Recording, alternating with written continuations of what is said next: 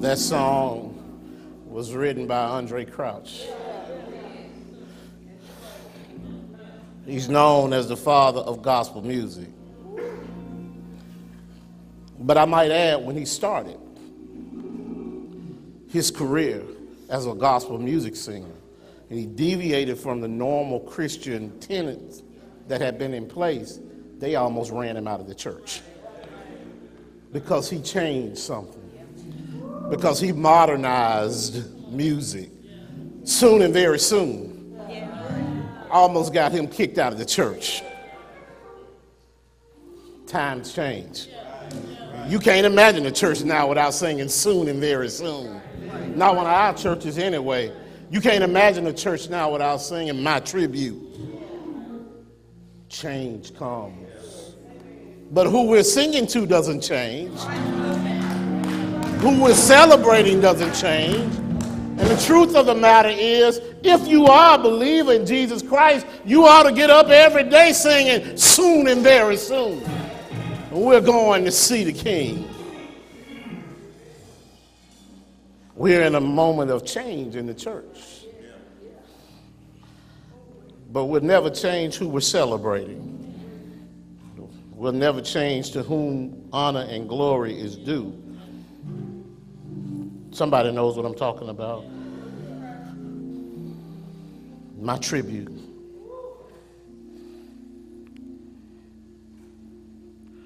We've been in a sermon series. Before I do that, I want to celebrate somebody in here before I get into this message properly. I want to celebrate the Ramsey Junior Varsity Volleyball Team for going into dangerous territory and winning a championship over in Boaz. Yeah.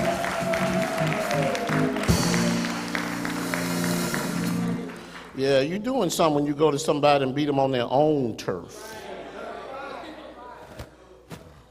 Yeah. We're still celebrating victories like that, y'all. It's important. They went to Boaz, Alabama. Yeah.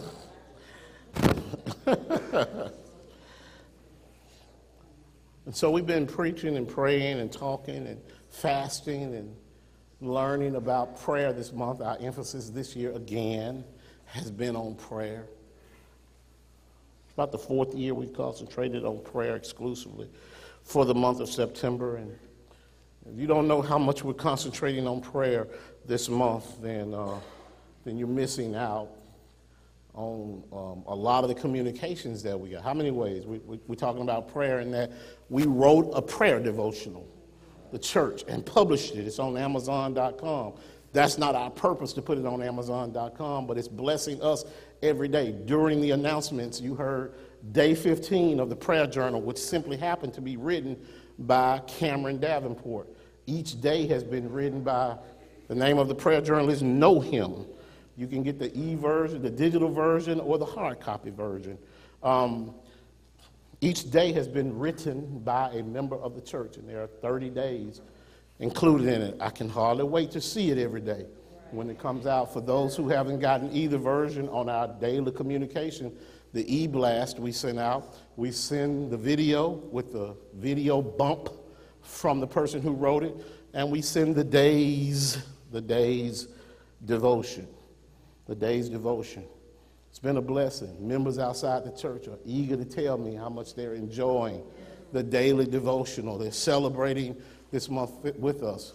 Some of you have also committed to increasing your emphasis on prayer this month. But in order to do that effectively, then you need to incorporate fasting with it, which simply means you need to put some things aside that draw your attention away from prayer. If prayer is talking to God, fasting is listening to Him. So we're fasting in 3 different ways. We're fasting physically. That means you're limiting some physical intake of food if your doctor says it's okay. It also means we are fasting technologically, social media fast for some folk. Some people are drowning in social media addiction, whether they admit it or not. I believe you can be addicted to social media just like you can be addicted to anything else. And maybe you're not on Facebook or Twitter or Snapchat or Instagram. Maybe you play video games all the time. Or let's go a little bit deeper. Maybe you got a rotary phone at home and you stay on it too much.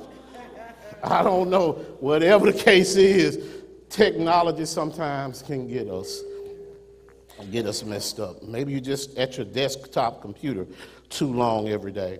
And then the third way we're fasting is financially.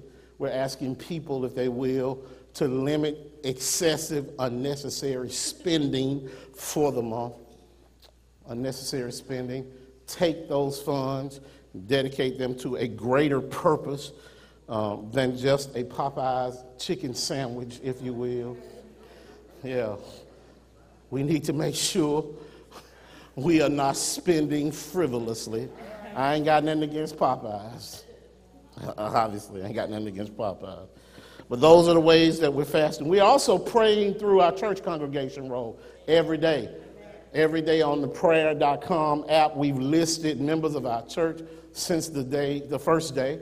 And we have listed various members of the church every day. And we'll, by the end of the month, have prayed through the entire church congregation. So you're on there, whether you know it or not, whether you have the app or not. Everybody who's on there who's connected to the 45th Street community, it's about 200 people, are praying for you every day when we put it out there. So I don't know if you're included in that, but if not, you can get the pray.com app. It's in your worship folder. And lastly, on Wednesdays, every Wednesday in the month, we have our weekly prayer call, 6 o'clock on Wednesday morning. Various members of our church have been leading us in corporate prayer during that time. All you do is dial in. It's free. Start your day out with some corporate prayer. Some kind of way you ought to be connected to prayer.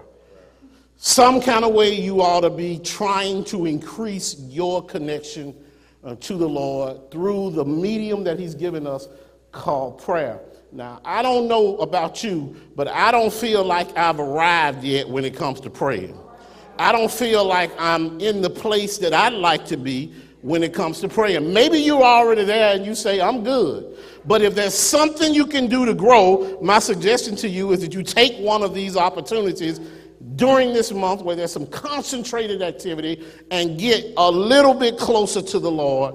I know he hasn't moved.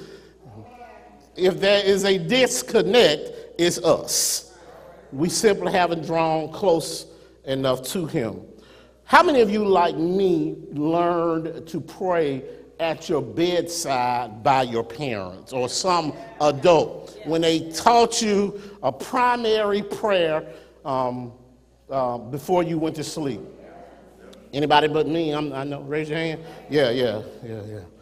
Well, the prayer that I want to lead you through this week, we're praying through the Psalms, reminds us of that prayer. If you would, I want you to turn to Psalm 4. Psalm 4. This is a Bible-believing preaching church, and we'll walk through this psalm and see what lessons we can learn from this psalm. We've been the last 2 weeks talking about different psalms and how they have helped us. The first week, we talked about Psalm 51, which was a cry of repentance from David after he had been caught with Bathsheba and that whole situation. And then last week, we turned to Psalm 73, which was, I think, a testimony that a whole lot of folk can have. Asaph, the music director, had gotten disenchanted with church and wrote 73 when the Lord showed him the outcome of evil people's lives. And he went back to the church. And he said, and then I went back to church. What a testimony. And today we're going to talk this is another, as the Bible would say, yours might say, well, a Psalm of David in there. But the truth of the matter is, this prayer, historically, some people believe may have at some point been joined to Psalm 3. Psalm 3 is known as a morning prayer. Morning prayer referred to. Your Bible might even have that prompt in it, depending on the one you have, the version you have. But Psalm 4 has a subtitle of an evening prayer of trust in God. Let's see if we can see what the psalmist is talking about in this place. If you'll allow me to read it for you. Hear me, O God, hear me when I call, O God, of my righteousness. Thou hast enlarged me when I was in distress. Have mercy upon me and hear my prayer. O ye sons of men, how long will ye turn my glory into shame? How long will ye love vanity and seek after leasing? But know that the Lord hath set apart him that is godly for himself. The Lord will hear when I call unto him. Stand in awe and sin not. Commune with your own heart upon your bed and be still. Offer the sacrifices of righteousness and put your trust in the Lord. There may be many that say, who will show us any good? Lord, lift thou up the light of thy countenance upon us. Thou hast put gladness in my heart, more than in the time that their corn and their wine increased. I will both lay me down in peace and sleep. For thou, Lord, only makest me dwell in safety. 8 verses, powerful verses, powerful verses. How many of you, like me, agree that one of the best things you can get in any 24-hour period is a good night's sleep? Yeah. How many of you also find that good night's sleep can be elusive sometimes?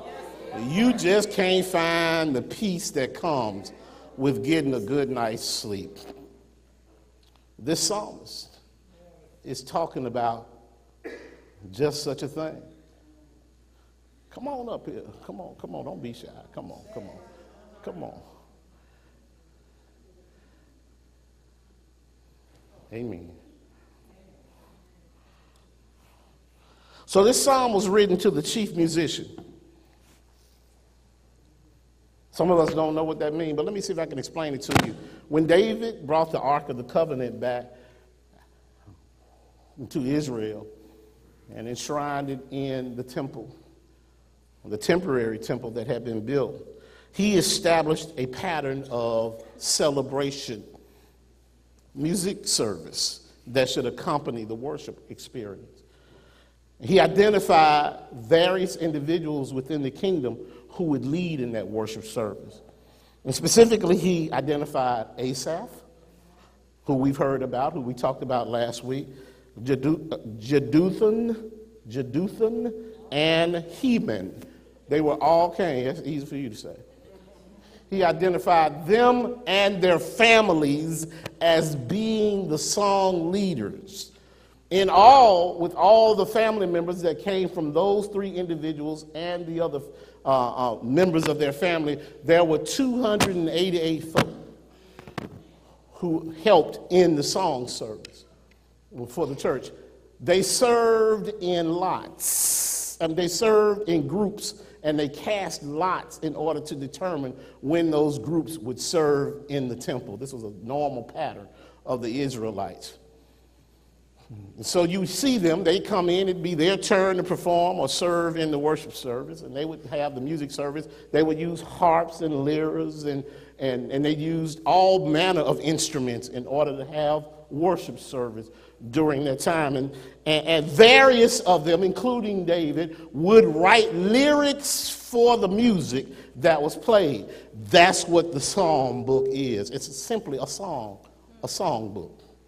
And it's from those lyrics that we can see them pouring their hearts out, and their lives tend to fall out in the words that they write. That's true of any songwriter. How many of you know you can probably go back and track any songwriter's career and see his life unfold by the songs he writes? That's simply how it is. And we can tell in this instance that David, who is the author of this one, is going through something. Now, there are some who will suggest that this is one of those times when David is going through a very rough period because of the words he's written. Somebody here probably understands. Let me tell you what I think he was going through. Chronologically, I believe he was in trouble because his throne was in jeopardy.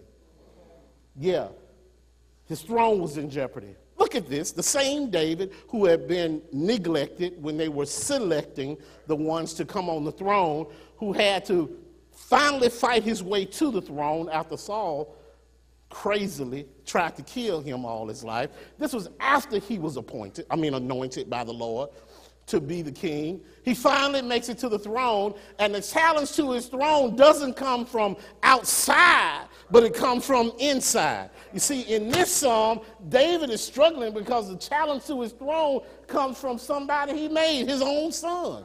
Absalom has found himself in favor with many of the folks in the kingdom and is trying to take the throne from his dad. David finds himself, at one point, we read a lot of psalms where David is running from Saul, trying to hide from Saul. Thank God for Saul's loving son, Jonathan, who would take care of him. But in this instance, it's not a loving son, it's a jealous son who is trying to take the throne from his father. And it's got David with his back against the wall. And there's a lot going on in the kingdom supporting this political intrigue. I told you before, we only look at the Bible one-dimensionally. We don't look at the Bible in terms of real folks' lives. There's economics in the Bible. There's emotion in the Bible. There's a whole lot of entertainment and energy in the Bible. And until you look at it from that context, you can't really understand why would this man sit down and write this psalm that night. Because just like me and you, he was going through something. He had issues, and he needed to put pen or quill to scroll and write something down that was going to help him. How many of y'all have ever engaged in just journaling your experiences and writing down how you feel? And even if you don't journal it, you can document it. You can remember what you were going through during that time. Well, that's all this is right now. And David tells us a lot about his experience. And today I believe it's instructive to understand that David was having trouble sleeping at one point because he was on the run. He was going everywhere trying to get away from somebody who was struggling to harm him. But when he starts to write this psalm, and I want to run through it real quickly for you, and then I'm going to get out of your way because I believe you'll understand how it strengthens us. He used what for us today, not for him then, is a familiar refrain. You and I remember the kids' prayer, the young prayer, and it's not a youth prayer. Actually, old folks need to pray it too. You need to understand it too. But we don't know that this wasn't always just a popular prayer. It finally entered into the American system from England. From England. It had been a part of a prayer that children would say, and it simply read, "Now I lay me down to sleep." Y'all remember that, right? Everybody remembers that. But you probably don't remember the first part of it, all right? Because it started Matthew, Mark, Luke, and John. "Bless the bed that I lie on. There are 4 corners to my bed, 4 angels round my head, 1 to watch and 1 to pray, and 2 to bear my soul away. Now I lay me down to sleep. I pray the Lord my soul to keep. If I should die before I wake, I pray the Lord my soul to take." First appeared in 1737 in writing in that form in a primer in New England. And since then, it's become a part of how we teach and train our babies that when you go to sleep, you're not in charge. When you go to sleep, someone else is in charge. And you and I, with the weight of the world, know that being able to give our problems over to somebody means that we are trusting somebody else that's in charge. I hope you hear what I'm saying now. Most of us can't sleep at night because we won't give up control. We won't give up control of the situations in life. And so David, and I want to talk just briefly about now I lay me down to sleep. That's all. That's all. Now I lay me down to sleep. The last time I preached this sermon was at a funeral. It was at a funeral for a toddler who had killed himself. Ultimate rest. But just as it has application in that context, it also has application in the context of your life every day. And so I ask myself, who do you rest in? Who are you depending on? Who is helping you through life? The first thing David tells us in this psalm is he knows enough to call upon, he says, I know you hear me when I call on you, my God. And some of us struggle with who's actually listening to us when we call. We wonder if anybody does hear us when we call. Can I tell you this? You got to have faith to believe that when you pray, someone is listening. And David had that kind of faith. How do I know that? Because he had past victories with this same God. And I want to tell you that today. I want you to remember the past mercy or grace that God has shown you when you go to him for future help. Yeah, the songwriter said it this way at another place. They said, each victory helps us another to win. In other words, I can rest on the fact that he helped me before and believing that he'll help me again. So it's not hard to imagine, Anthony, that the God who helped you 6 times won't help you on the 7th time. And so when you can start counting the opportunities in life that God has had to bless you, you can start resting assured that he did it before, and I believe he'll do it again. God doesn't do anything halfway. And when he says you belong to him, he means you belong completely to him. So there's no reason not to believe that the God who says you belong to him won't take care of you. You got to have faith enough to believe that. Most of the time, the power in prayer is lacking because there's no passion in the prayer. There's no passion in it. And so you can't get power when it's a feckless or when it is a pitiful prayer. God wants to know that this is important to you as well. He cares deeply about us, but he wants to know that you care deeply about the circumstances too. Look, he won't stop providing as long as there's a need that you have, because he is the one who is tasked with providing for us. Look at this now. Look at this. You're his if you belong to him. That's like a father not taking care of his child. He's going to care for you because that's his obligation. The name that David uses to address the Lord here, he says, God of my righteousness. It's not used anywhere else in Scripture. In other words, David says that you're the God who is the author of my connection to you.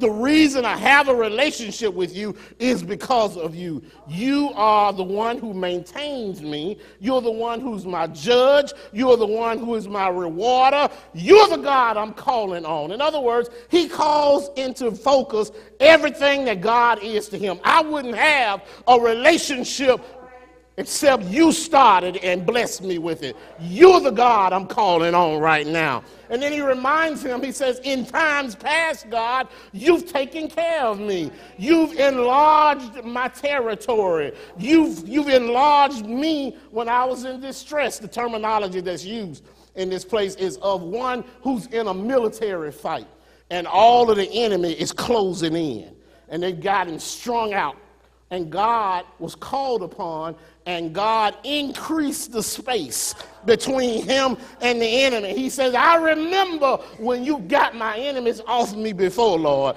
I'm calling on you. If you did it before, I sure enough believe that you can do it again. You're the God that I need. He said, have mercy on me. Have mercy on me. He said, even though, and look at this, and sometimes we forget this. Sometimes we have this spirit of entitlement that God is supposed to do something for us. Can I tell you now? He doesn't have to do anything for you. I'm not the one here to tell you that God wants everything blessed and wondrous to happen for you, and you do nothing. You have no responsibility. I'm not here to tell you that right now, because that's not how he operates. God honors faith. From the beginning of the Bible and throughout, faith is the connector that keeps God blessing you and taking care of you. And he said, even though I know that my enemies could destroy me, and the fact of the matter is I've been sinful enough for you to let them destroy me, I'm asking you in the abundance of your mercy to have mercy on me. Hear my prayer when I'm talking to you. Don't turn your back on me.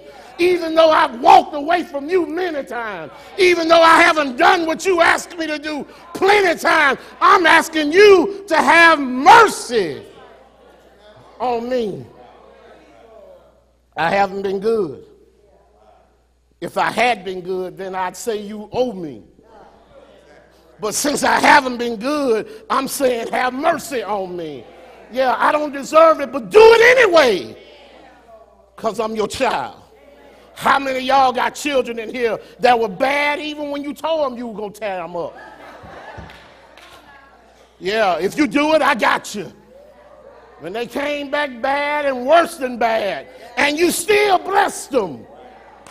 You had mercy on them. Why? Because they were your child. And in fact, you got mad at somebody else when they said, look how bad your child is.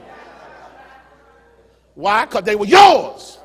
And I can do with mine the way I want to. Guess what? I belong to the Lord. I can be the most awful something down here, but it's up to him. He wants to bless me. That's between me and him. He said, have mercy on me, Lord. First he starts talking to God, and look, then he turns and starts talking to the men around him, the ones showing out. Look, he said to the men, O ye sons of men, how long will you turn my glory to shame? How long will you love vanity and seek after leasing or ribbing me or cracking on me, talking about me? How long will you seek after false gods? How long? Some of y'all asking the same thing. How long? How long y'all gonna keep messing with me? How long you gonna keep your foot on my neck? How long are you gonna keep on talking about me? You done got to the point where you don't talk about me behind my back. You talk about me in my face. You post it on my page on Facebook. Yeah, you send me the tweet. You got that awesome and you just that awful. Yeah, you're not gonna even try to hide. Some folk at least will throw a rock and hide their hand. No. You got that bad in my life. You stand up and send me a smile, a meme of you talking about me. How long are you going to do this? Look. He said, how long, Lord? How long are they going to be able to do this to me? They've been talking about me too long. And I know, he said, that they're foolish. He said, I know that they worship idols. I know these things, but it still hurts. It still hurts that I'm trying to live righteous. I'm still trying to live for you, and yet they're dragging my name through the mud. And look, they're talking about my victories as if they were nothing. I need you, Lord. And that's why he's saying, have mercy on me. Not only that, they're lying on me. Oh, yeah. It's one thing if you talk about it and you don't like me, but why you got to lie on me? Making up stuff that other folk believe. How long? And so he says, but I got to remember who I belong to. And verse 3 reminds him, Remember who you belong to when you find yourself in this situation. When you can't get any peace, when you can't get any rest, you got to remember who you belong to. Verse 3 says, but know that the Lord has set apart him that is godly for himself. So we might go through something. Can I tell you they crucified Jesus? Doesn't mean because you go through something you don't belong to him. Some of us are going to have to experience something. It doesn't mean he doesn't love you. It doesn't mean you're not going to struggle. Stop believing this lie from the enemy that your life has got to be a bed of roses, because it's not going to be a bed of roses. But that doesn't mean you don't belong to him. It doesn't mean he doesn't care for you. Some of us think we got to have popcorn and bubble gum in our life all day long, and I came to tell you that it doesn't work that way. Said the Lord will hear me when I call. I don't have to worry about him not listening to me. He might not do what I ask him to do. He might not pull it back when I ask him to. Look at Jesus in the garden. He said, if there's another way. If there's another way, Lord, I'm asking you to let it be. But he had faith enough in God to say, but not my will. Do you have faith enough to let the Lord have his way in your life? And then he reads and says, stand in awe. Stand in awe and sin not. Commune with your own heart upon your bed and be still. Stand in awe. David speaks of a practice that has gotten really prevalent in our community. And I want to admonish you to be careful not to pick up the latest thing. Yoga and all this stuff that folk doing right now. All this transcendental meditation. Let me tell you the difference in the meditation that's talked about in the Bible and the meditation they talk about. In this current philosophy of meditation, and y'all really need to be careful because you don't know the difference between that and Zumba and everything else. You just think it's part of exercise or whatever. I'm serious. The yoga and the meditation that they're talking about, they tell you to empty your mind. Empty your mind. Well, can I tell you, when you empty your mind, that leaves a whole lot of room for other stuff to come up in your mind. Yeah, good and bad. When they say empty your mind, evil can run up in your mind. But the meditation that I'm talking about, when we say fill your mind with the Spirit of God. Fill your mind with the word of the Lord. Put the good that God gives you in your mind. Leave no space for the enemy or the evil one to come in because you have filled yourself. That's the difference in our meditation. Chew on this. As Reverend Beverly used to say all the time, get you a passage of scripture and ruminate on it. Like a cow is chewing its, chew on it. That's the meditation I'm talking about. And then he moves on and he says that the psalmist is bringing the prayers of the congregation to the Lord's attention by saying, let the light of your face fall all over us, Lord. We always talk about this little light of mine. Can I tell you that you don't have any independent light? Your light flows from his light. His light is a reflection of you. If you let it shine, you can't make it shine. You just got to let it shine. You can cover it up so it doesn't shine, but if it's shining, it's his light because he is light. And then we get to verse 7. This short passage of scripture, we get to verse 7 and 8, and the whole mood changes. This David who was in distress, Reg, this David who was struggling, who's upset, wondering, when these folk going to leave me alone? When are these folk going to stop talking about me? When are they going to stop running my name in the ground and dragging it through the mud? This same David turns. And in verse 7, something's happened. I wonder if he took the same advice that he was giving to the men who have been talking about him in verses 4 and 5. Maybe he found himself outside of the difficult situation. It's almost as if he wrote verses 1 through 6 one day, and then the next day he had to come back and put verse 7 and 8 on board because things had changed. In other words, the Lord had come through. The Lord had blessed him, and he writes in this, he said, but thou hast put gladness in my heart, more than in the time that their corn and their wine increased, more than in the bumper, when the bumper crop came in. I'm happy as I can be. And he said, and I will both lay me down in peace and sleep. Mood changes. Because he realized that God had always been good, had never been bad, that once again, I've got joy in my heart because God has got me in his hand, and that's how you and I are able to sleep at night. Because we're not resting in our own bosom, we're resting in his bosom. Can I tell you that there was one theologian who said, don't go to bed and babysit the world. Stop trying to babysit the world.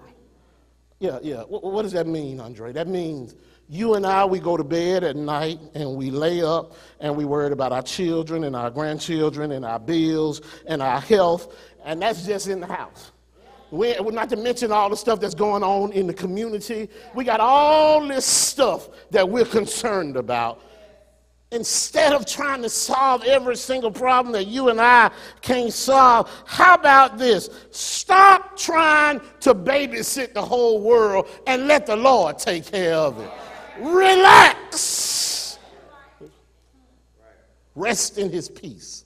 In fact, the terminology that's used in this passage in the original verse is the word shalom, which simply means peace.